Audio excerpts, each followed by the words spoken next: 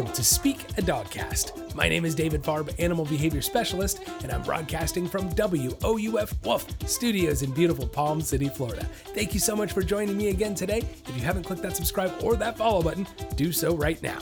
New episodes come out every Wednesday, and you're going to want to check them out. You can also follow me on Instagram at Speak a Dogcast, and join me there every single Tuesday for Training Tip Tuesday, where I give you guys brand new training advice, training tips every single week. Now, the visual thing is more your thing. You can subscribe to my YouTube channel at Speak a Dogcast. And if you want to support the show even further, become a patron of the show today at patreon.com/speakadogcast. If you guys love what you're hearing, if you love the show, my Spotify users, my Apple Podcast listeners, do me a favor, scroll on down, give me that 5-star rating or leave me a review. I would really, really appreciate it, guys. Now, on today's show, destructive dogs. Do you have a destructive dog at home? Are they ripping up your furniture, your home? We're going to talk about how you can go about solving that. Then comes what your dog says about you. What does your dog say about you? I heard them talking. No, I'm kidding. It's not what I'm talking about. We're talking about like a reflection, a mirror. Oftentimes we discover and we hear that dogs can be a reflection of ourselves, so we're going to get into that. Then comes the History of Animal Mascots 101, followed by the Listener Q&A. If you guys have any questions for the Listener Q&A, you can email me, questions@speakadogcast.com, or message me on social media. Your question could get featured on the show. Now, before we get going with the show, got to give you that trivia question. Today's question is going to be, what is the closest living relative to the T-Rex? Yes, what is the closest living relative to the Tyrannosaurus Rex? I will give you the answer to that question somewhere in today's podcast. So be sure you stick around, sit, stay, and enjoy the show.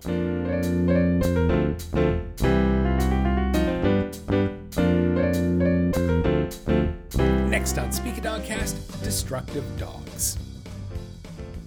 Yes, whether you have a dog who's just overly destructive with toys, or maybe more severe, right? That maybe they're ripping up the house, baseboards, blinds, shutters, pillows, furniture, sometimes the bottom of their crate. Sometimes they'll go at the crate and unfortunately even harm themselves with biting at the metal. And it's not a good thing, right? It goes without saying that destructive dogs, it's not a healthy thing.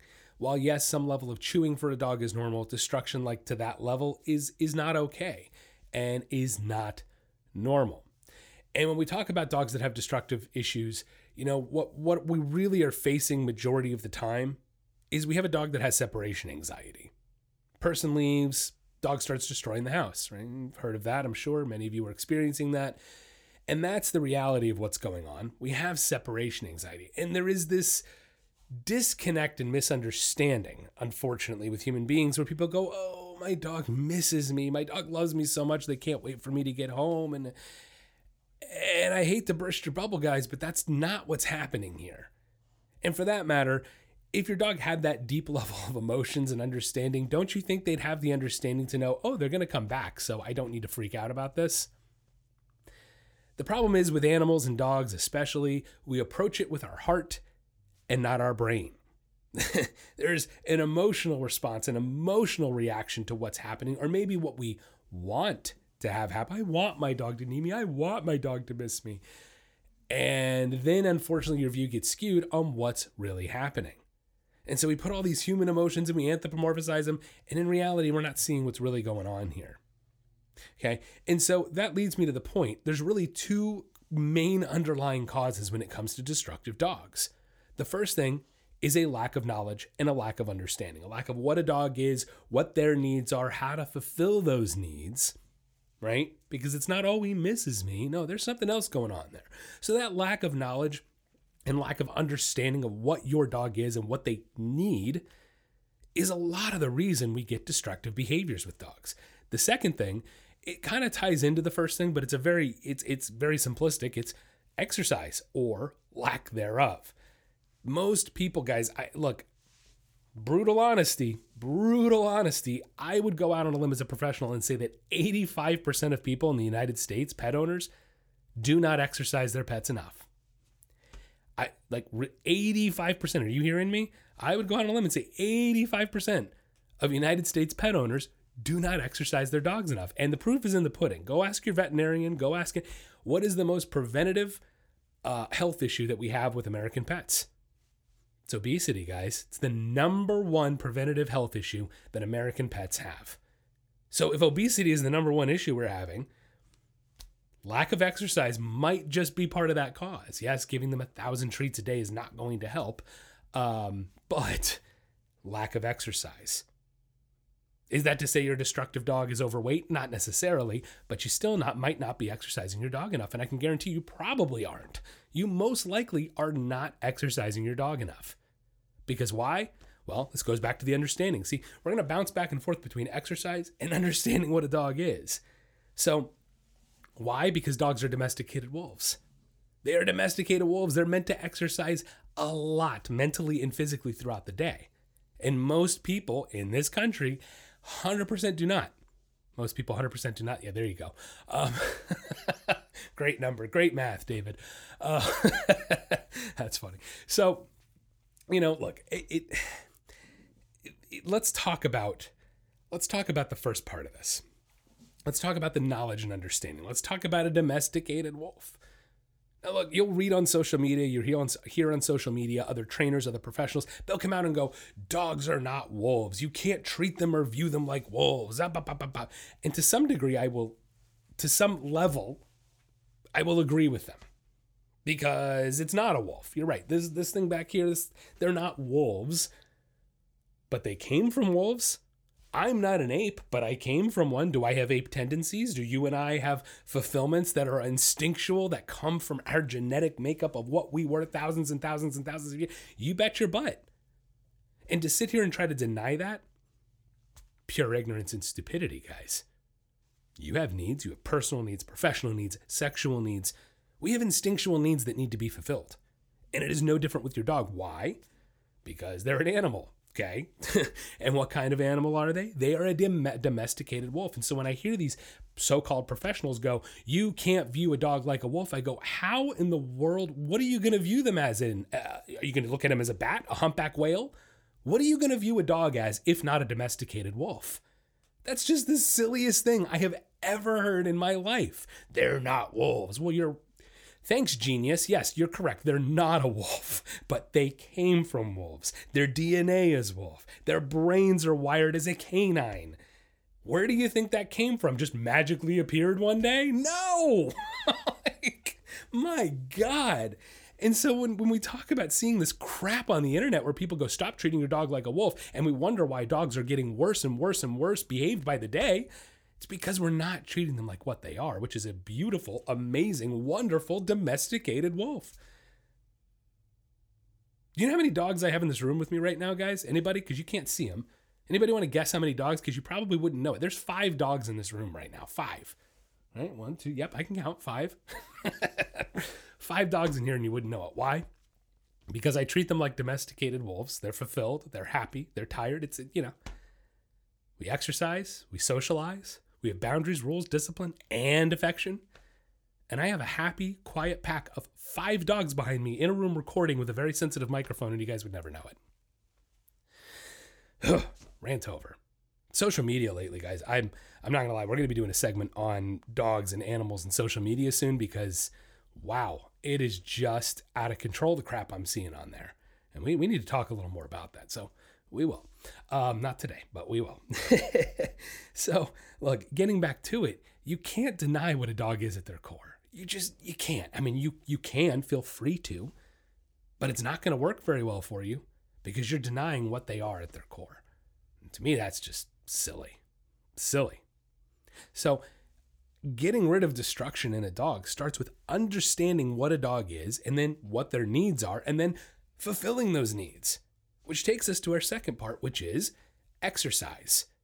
Now, I'm not getting into the intricacies of a proper walk today. If you're not properly walking your dog, if you don't know if you're properly walking your dog, definitely go back, scan through the podcast, check out some great segments on the walks. I have done so many segments on the walks, proper leash work, very important stuff to get yourself going with a proper walk because there is a right and a wrong way to do the walk. And I promise you guys, if you start doing the walk the right way, you'll see a huge difference in your dogs. Walks are 85% mental, 15% physical. That's that instinctual needs, that fulfillment, that wolf. David, they're not wolves. Well, then why do my pack walks work so damn well? Why are so many professionals out there advocating for walking your dogs in a pack? Why would we advocate for this if it didn't work and it wasn't true? But the internet told me, you know what? Let the internet train your dog and have fun. I know this is the internet, but personalities versus professionals, guys. Look, again, one more quick gripe. I see these dog trainers who are dressed really cool and have a suave hat or a cool looking thing in their picture. They're sitting like this or something, or they're looking off into the distance. And it's like, dude, if that's what you're looking for, you aren't going to find that here. I'm not doing that. I'm going to be me. I'm going to do my thing. It's what's brought me success. It's what's brought, more importantly, other dog owners and their dog success over the years. I can't stand this social media stuff where people put on this flair and this influencer hat. And it's like, I want a trainer who's not an influencer. I want a trainer who trains. Call me old fashioned. I am. I know. I'm from a different generation somehow. I don't know how I'm from the generation I am, but it is what it is. Can't control when you're born. So, hey, there's a dog shadow behind me on the, those of you YouTube, check out my YouTube channel, guys. We're getting up to date on all these episodes. Like I said, another quick side note, and then I'll get back on it. I know I'm getting a little sidetracked. We had been having a lot of computer issues. I just got a brand new computer, so things are moving along now. I'm able to do a lot more graphic processing and get this YouTube channel under better control. We're having a lot of problems with the computer and internet. Anyway, all is solved, all is well. Be sure you go subscribe to my YouTube channel. Check it out over there at Speak of Dogcast as well. Click the like button, click that thumbs up if you like what you're seeing. And another side note, if you like the podcast, guys, Spotify, Apple Podcast users, scroll on down, give me that 5-star rating. I would appreciate it, guys. Okay, so exercise, proper walks. We talked about that. Go check it out. Learn how to do it. Beyond that, exercising doesn't have to just be walks. It can be playtime. Absolutely, 100%. It can be throwing a tennis ball. It can be socializing with their friends. It can be dog parks, doggy day camps, going to the beach, going for an adventure, hiking down a trail. All different ways we can give our dogs fun exercise. However, the walk is going to be the most vital and most important, and it's important that you do that right, that correctly, and then everything else kind of follows. Think of the walk as math and science class. Think of playtime as recess. We need both, but which is more important? We got to get that mental side going. All right. With that said, I also find that most people, and again, this goes back to the first thing, it really does. Most people that have destructive dogs tend to not be the leader of their dog, tend to not set boundaries with their dog. They tend to not have rules with their dog. It tends to be all affection. And what ends up happening is they end up creating an imbalance in their relationship with their dog. Guys, you 100%, you're supposed to be the leader of your dog. You are supposed to be. Your dog is not supposed to lead you. And this is a very basic instinctual thing. The pack is not allowed to walk away from the leader. It's the leader's job to keep the pack intact, right? But the leader is allowed to walk away from the pack. So when you walk away from your dog and they get anxious and destructive, your dog thinks they're in charge of you. And so I see this a lot where I walk into a home with a destructive dog and it goes hand in hand where the owner provides zero boundaries, zero discipline, zero rules, and it's all affection. And we have an imbalance in the relationship, but the dog thinks they own the human. Big problem, guys. Big problem. It's not natural. It's not normal. And they can't come up to our level. They can't lead human beings. It doesn't work that way. And that's why we get behavioral issues. That's why we get destructive issues. So I see it a lot where the owners just in general do not provide a leadership position to their dog. Then they don't exercise their dog. And we are just setting the dog up for disaster. Look, going back to the 85% of households that don't exercise their dogs enough, guys, if your dog is destructive, I'm going to present a challenge to you. I'm presenting you with a 1-month challenge. If you already exercise your dog, I want you to double. You're hearing me right. I want you to double the amount of exercise you're giving your dog for 1 solid month. 4 solid weeks. Give 4 solid weeks of doubling the exercise. I'm talking every day. You heard me right, guys. Every day.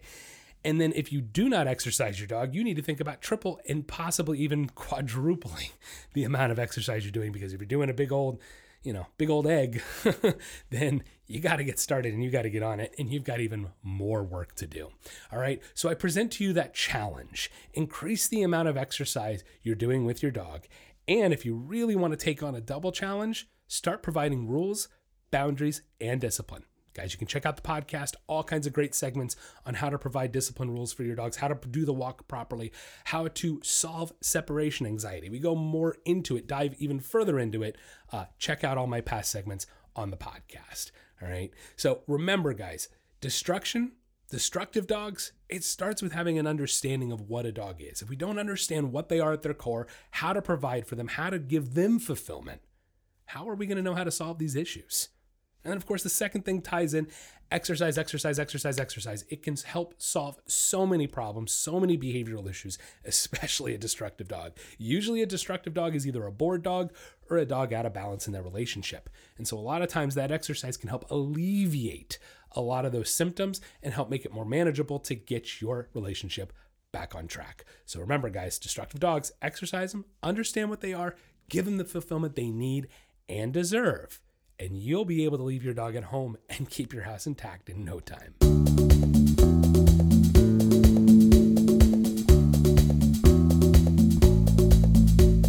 Are you tired of your dog barking all the time?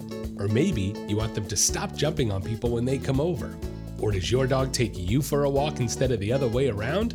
Well, we can help. At the Nature of Training and Speak a Dogcast, we are committed to improving the relationships and lives people have with their pets. No matter what behavioral issue you are experiencing, from an unruly puppy to more severe issues, we can help. Our virtual training programs are catered to you and your pet and create a training plan that gets results. For more information, you can check out our website at www.thenatureoftraining.com or find us on Facebook or Instagram at Speak a Dogcast. With the ability to connect, teach, and train with pet owners around the world, together we can make a better home for our furry friends. The Nature of Training and Speak a Dogcast, helping you achieve success with your pet.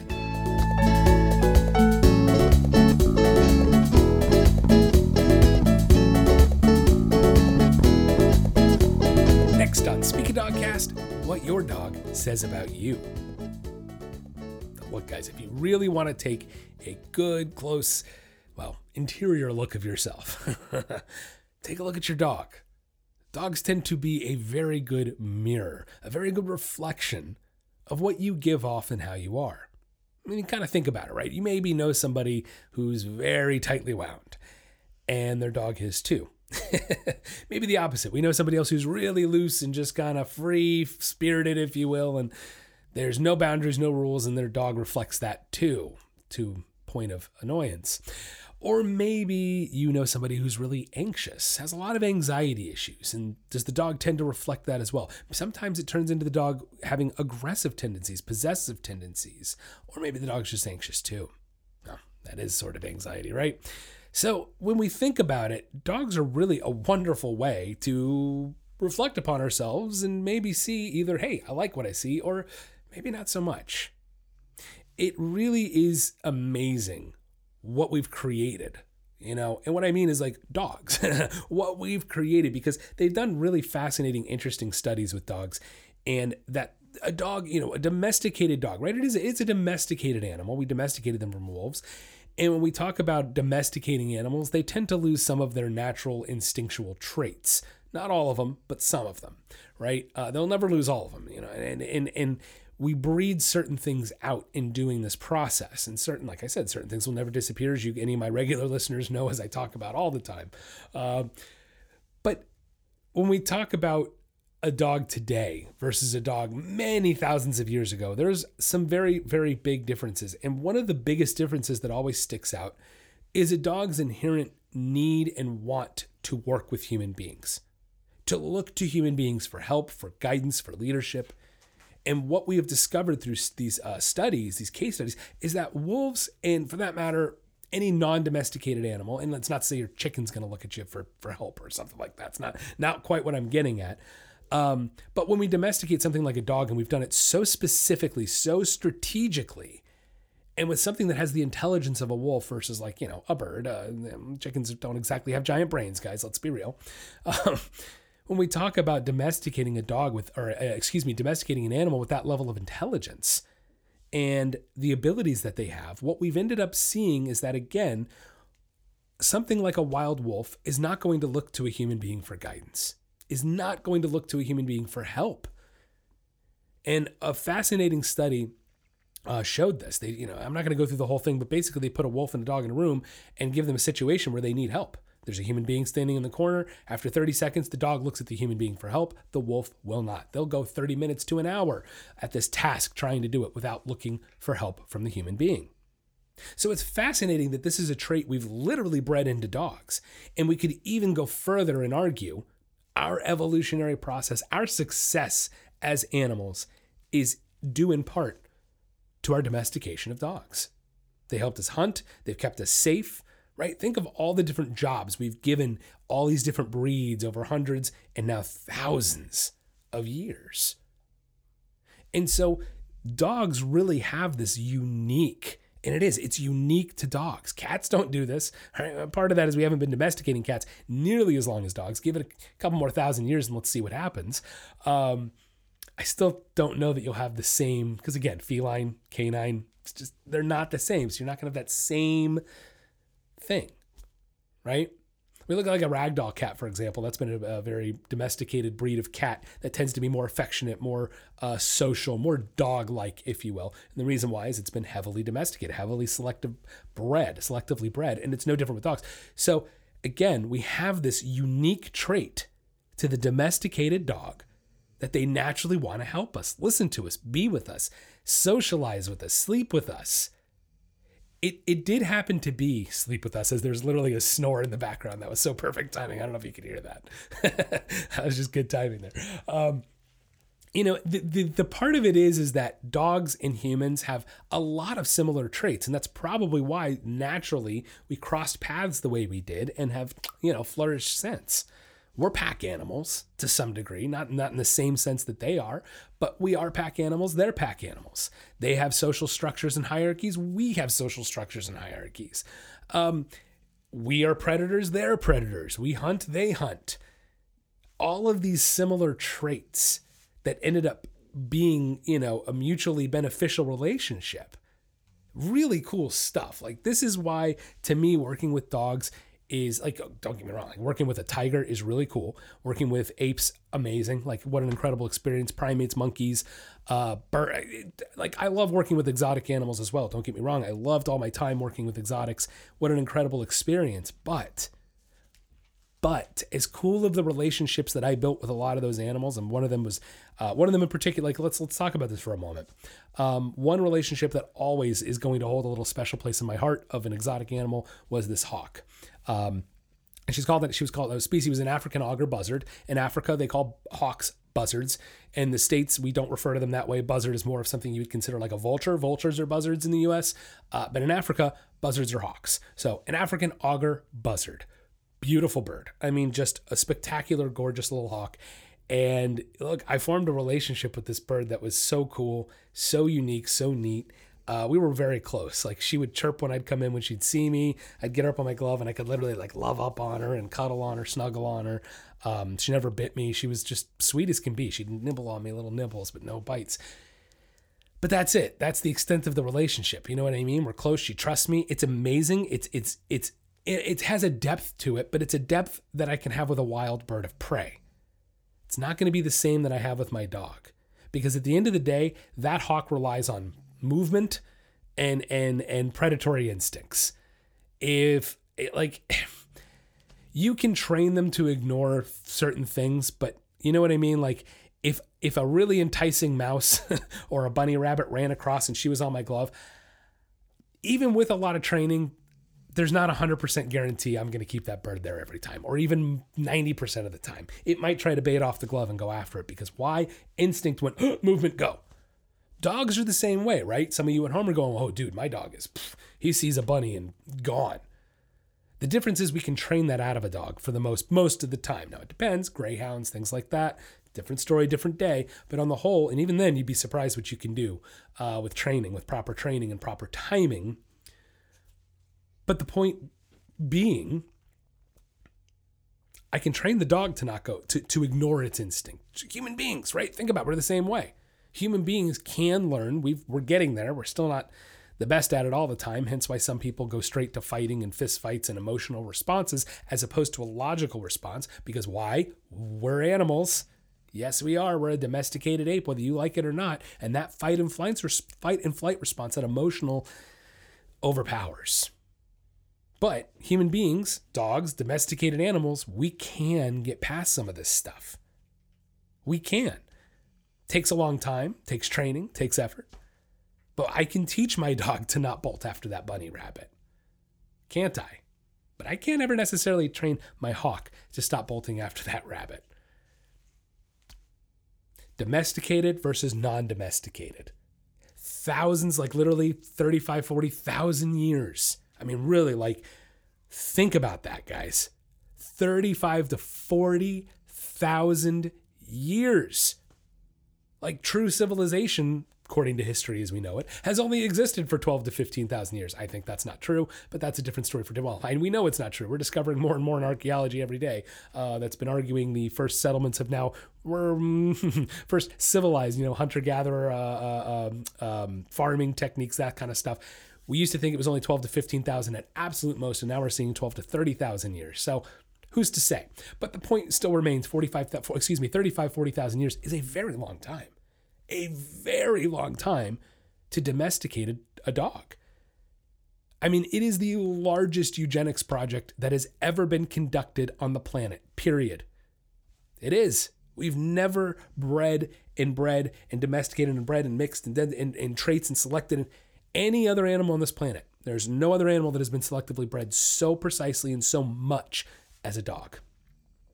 So the thing is, their evolution was alongside ours. It was hand in hand. And so when we talk about what does your dog say about you, like, whoa, let's come back to it. I truly believe there is this inherent genetic, immeasurable thing to some degree. And I do believe in immeasurable things to some degree. I only think it's immeasurable because we don't know how to measure it too. Like, there's the other side. I don't believe in this magical blah, blah, blah. It's perception. If I told somebody 5,000 years ago I had a heart and a circulatory system and blood and, veins and all this thing pumping through in a brain, and they would think I'm nuts, and I probably would have been killed, probably would have been thought of as a crazy person or a witch. Well, there weren't really witches 5,000 years ago. Okay. So you get the point. It's perception. And so I do think there is this thing we have created, this intangible thing that we've created with dogs and humans, where they are a reflection of us. They are a part of us. That's why we view dogs such as a part of our family, because it is this connection, this evolutionary, biological connection we have to them. Can't fully explain it. Can't fully put a number on it. Ooh, knock my desk and there we go. But you see it. You see it. You know it. You feel it. It is there. And if it wasn't there, they wouldn't reflect upon us so well. They wouldn't be such a great direct reflection. How many of you have seen the pictures of, we look like our dogs, right? Like, you get that. I think there's truly a reason for that, because we seek it out, right? There's this little connection that we make with dogs. That's what makes them so fantastic and so amazing, is the ability to have our dog say something about us. It's kind of cool in a way, right? So we can also take that a step further, though. And again, let's go back to the beginning, and we can use that as a growing stepping block. That's how I see dogs. Dogs, honestly, guys, dog training, it sounds corny, cliche, whatever, changed my life. It changed my life. It taught me the meaning of the word patience, first of all. Taught me patience like you wouldn't believe, in animal training in general, right? Like, not just dog training, the wide variety of species I got to work with and have worked with over the years. It's humbling, it's amazing, and it teaches you we're such a small piece of the puzzle in the grand scheme of things, right? So I feel like it can humble you, it can make you step back and reflect. And so think about that with your own dog at home. Think about what your dog says about you. Think about how you can make a change for the better by letting your dog speak to you, but not speak to you. Right? That unspoken language, that unspoken bond that we have with them. So think about what your dog says about you, and think about all the good ways that you can go about improving it.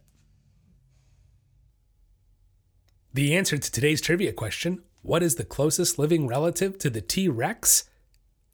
It's chickens and ostriches.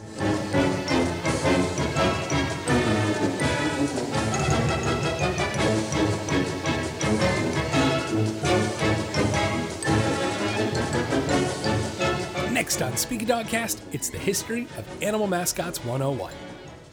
Today, we'll be talking about Washington State University.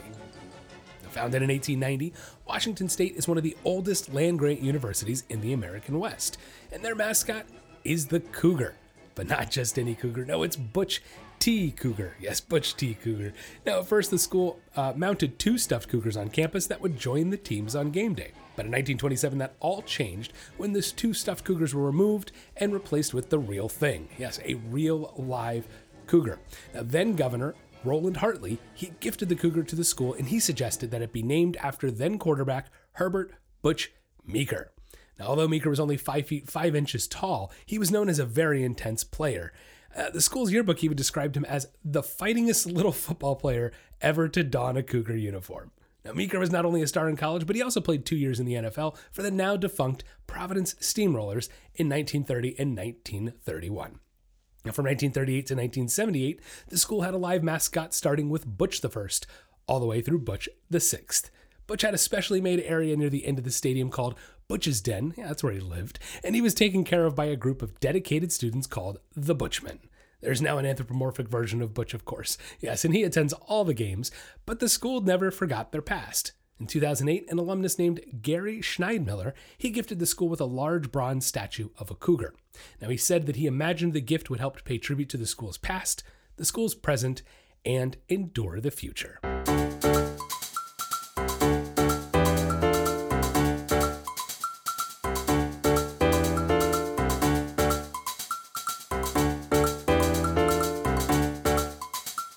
Next on Speaking Dogcast, it's the listener Q&A. The first question today comes from John from Gatlinburg, Tennessee. John says, my dog gets the spins when somebody comes to the door. He hears the doorbell, he runs over, he starts spinning and barking, and he won't stop until the person comes in, says hi, and then after about 5 minutes, he'll relax. Now, it's the only time he spins like this.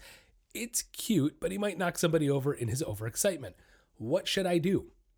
John, thank you for the question. That's a great question. Look, I'll be honest. The first thing I want to say is, look, it might appear cute, but it's not, okay? Like a spinning behavior like that is overexcitement and obsessive. And in my experience and all my knowledge and all my training, any obsessive behavior with a dog is never a good thing, okay? Look, I'm going to go out on a limb and probably say that your dog gets overexcited. At other times, it may not go into the full spin, but your dog probably gets too overexcited for a lot of aspects of its life. And look, I want dogs to be happy. I want dogs to be excited. But guys, there's a line. There is a line between excitement and overexcitement, and we don't need our dogs being overexcited all the time. Now, look, maybe it is just the door. Maybe it is the doorbell, because a lot of times a conditioned response like that to a trigger such as a doorbell, to have that stimulus hit and just 0 to 60, we know somebody's come, it really can amp them up is the point. But look, honestly, John, the easiest way to do this is you've got to set your dog up to fail, right? We have to set your dog up to go into the spins in order to stop the spins. We can't tell your dog to stop spinning or, hey, don't spin when someone comes to the door. So we actually have to bring the spins out in order to get them to stop. One of my suggestions would be check out my front door exercise episode, because I think that's going to help you a lot. There's a lot of segments on the front door, how to do the front door 2.0, knock, knock, who's at your door, it's your barking dog. That's another name of another podcast episode. But yeah, go peruse, go scan, find the front door episodes, because they're fantastic and it's what's going to help solve your problem here. Really, we need to break this down. We really need to break this down. We need to slow everything down. We need to set your dog up to be able to bring the trigger out. This is kind of a long response. So look, the first thing I would recommend is start teaching your dog a spot, or a go to their dog bed command, right? A place, spot, station train, whatever you want to call it. Tell your dog to go to a spot. We just actually did the spot. That was recently. Let me see if I can find that real quick on where that was. Give me 2 seconds. All right. Maybe I'm not going to find it easily here, but the point is your dog needs to know how to work a spot, and they need to know it well. The spot command is such a great tool for so many different things. But especially the front door, it really helps give them a reference point and can help calm down that overexcited behavior. So very first thing, John, is you've got to get a spot command going, and you need to get a dog bed near the front door and start working that spot. Then we're going to work it up to hitting the doorbell and keeping your dog on that spot. Side note, I didn't mention, make sure you're leashing up your dog to do all this, because if your dog does try to go into the spins, you're going to stop them with the leash. Small correction, redirection, and not let them do it. That's the key to this. Not letting your dog practice the behavior. Then we have to condition a new behavior, a new response, such as sitting calmly on the bed. Then we can reintroduce people to coming in the door. But you've got a little bit of a road ahead of you, John. I'm not going to lie, because this is overexcited behavior, and it's clearly been strengthened and patterned. So we've got to undo that. Start slowly, start with a spot, go check out some of my other episodes on the front door and work it from there. Take your time. This could take a little time. Don't be discouraged if this doesn't happen overnight. But again, work the front door, work the spot, and you should see some improvement there. Next question. This comes from Claire from Raleigh, North Carolina. Claire says, my dog likes to bark at people that walk by my house. I live alone, so I do want him to bark at unknown noises outside, but he's getting a little full of himself. He's barking all the time while he looks out the window. How can I get him to bark when I need him to, but not other times? Claire, that's a phenomenal question, because that's it's tough and yet it's not. Like, here's the thing. It's tough because I know a lot of people are on the edge of like, do I, don't I? Do I correct them? Do I not correct them? And that's the tough part, is people try to make it more complicated than it needs to be. Look, here's the thing. Dogs are very instinctual in the sense that they will be protective over their pack and their home if there is truly a danger. You know what I'm saying? If something out of the ordinary happens, like God forbid, right? It's 2 a.m. and someone's breaking into your house. No one comes into the house at 2 a.m. and your dog's understanding of the world, that's not a normal thing. Even the other night, I was really late getting home on a Monday. Totally not normal. I got in at like 12:30, 1 o'clock in the morning. And I mean, my dogs, when I opened that door, came barreling down, barking very different from a normal bark, right? Because it's out of the ordinary. They were being more protective. So the point is, if you have a quality relationship with your dog, if you have a balanced relationship with your dog, if your dog knows that you are the leader, then trust me, your dog will bark and get protective when they need to be, and they won't when they don't need to be. So my suggestion to you is when your dog does bark out the window randomly, just looking at, tell him to stop. Tell him to stop. Redirect it, correct it, tell him to stop. Once he does stop, you say, good boy. I don't discourage barking at the front door. Right now, the different scenario, someone comes and rings the doorbell. I'm not going to tell my dogs to stop barking right away. Once I get over to the door, that's when I want them to stop barking. Again, it's instinctual for them to be protective. I don't want to completely shut that down and cut that off. I want them to be dogs and be protective over my home. I would feel bad for a person coming in my house. You don't know how many dogs you're walking. Like, there's no telling. There could be 4, there could be 10. Good luck to you. And I have a good relationship with my dog. So anyway, I kind of hope that answers your question there, Claire. I know it's a little but the reality is, if it's not a reason to worry, if there's no reason to worry, you need to tell your dog, hey, no reason to worry. Help them distinguish. Because the problem is when dogs tend to overdo it, and then they start barking at anybody and everybody. You have to be the one to tell him when it's appropriate, when it's not. That's your job. If I hear a noise outside at night and my dogs start barking, I tell middle of the night, I go, good boy, good boy. I encourage that. Strange noise, weird time, coming in a different door. Those are the things I'm going to say, hey, yeah, good job protecting me. But in an everyday average situation, Joe Schmo's walking his dog out front, you need to redirect and correct that behavior. Trust me, taking that down a notch will not take down in a moment where you need your dog's protection. It's not going to get rid of that as long as you have a good relationship with your dog, right? So hope that helps you out, Claire. Good luck out there. And hey, hope your dog stops barking so much. That'll wrap up the podcast today. Thank you so much for listening in. If you haven't clicked that subscribe or that follow button, do so right now. New episodes come out every Wednesday, and you're going to want to check them out. You can follow me on Instagram at Dogcast and join me there every Tuesday for Training Tip Tuesdays. Subscribe to my YouTube channel at Dogcast. Become a patron of the show today at patreon.com/Dogcast. If you love the show, if you love what you're hearing, do me a favor. Scroll on down and give me that 5-star rating. I would really appreciate it, guys. I want to thank my patrons, my pup supporter Regula Wright, and my dog friend Maureen Crossan. Have a wonderful week, and don't forget to get out there and walk your dog.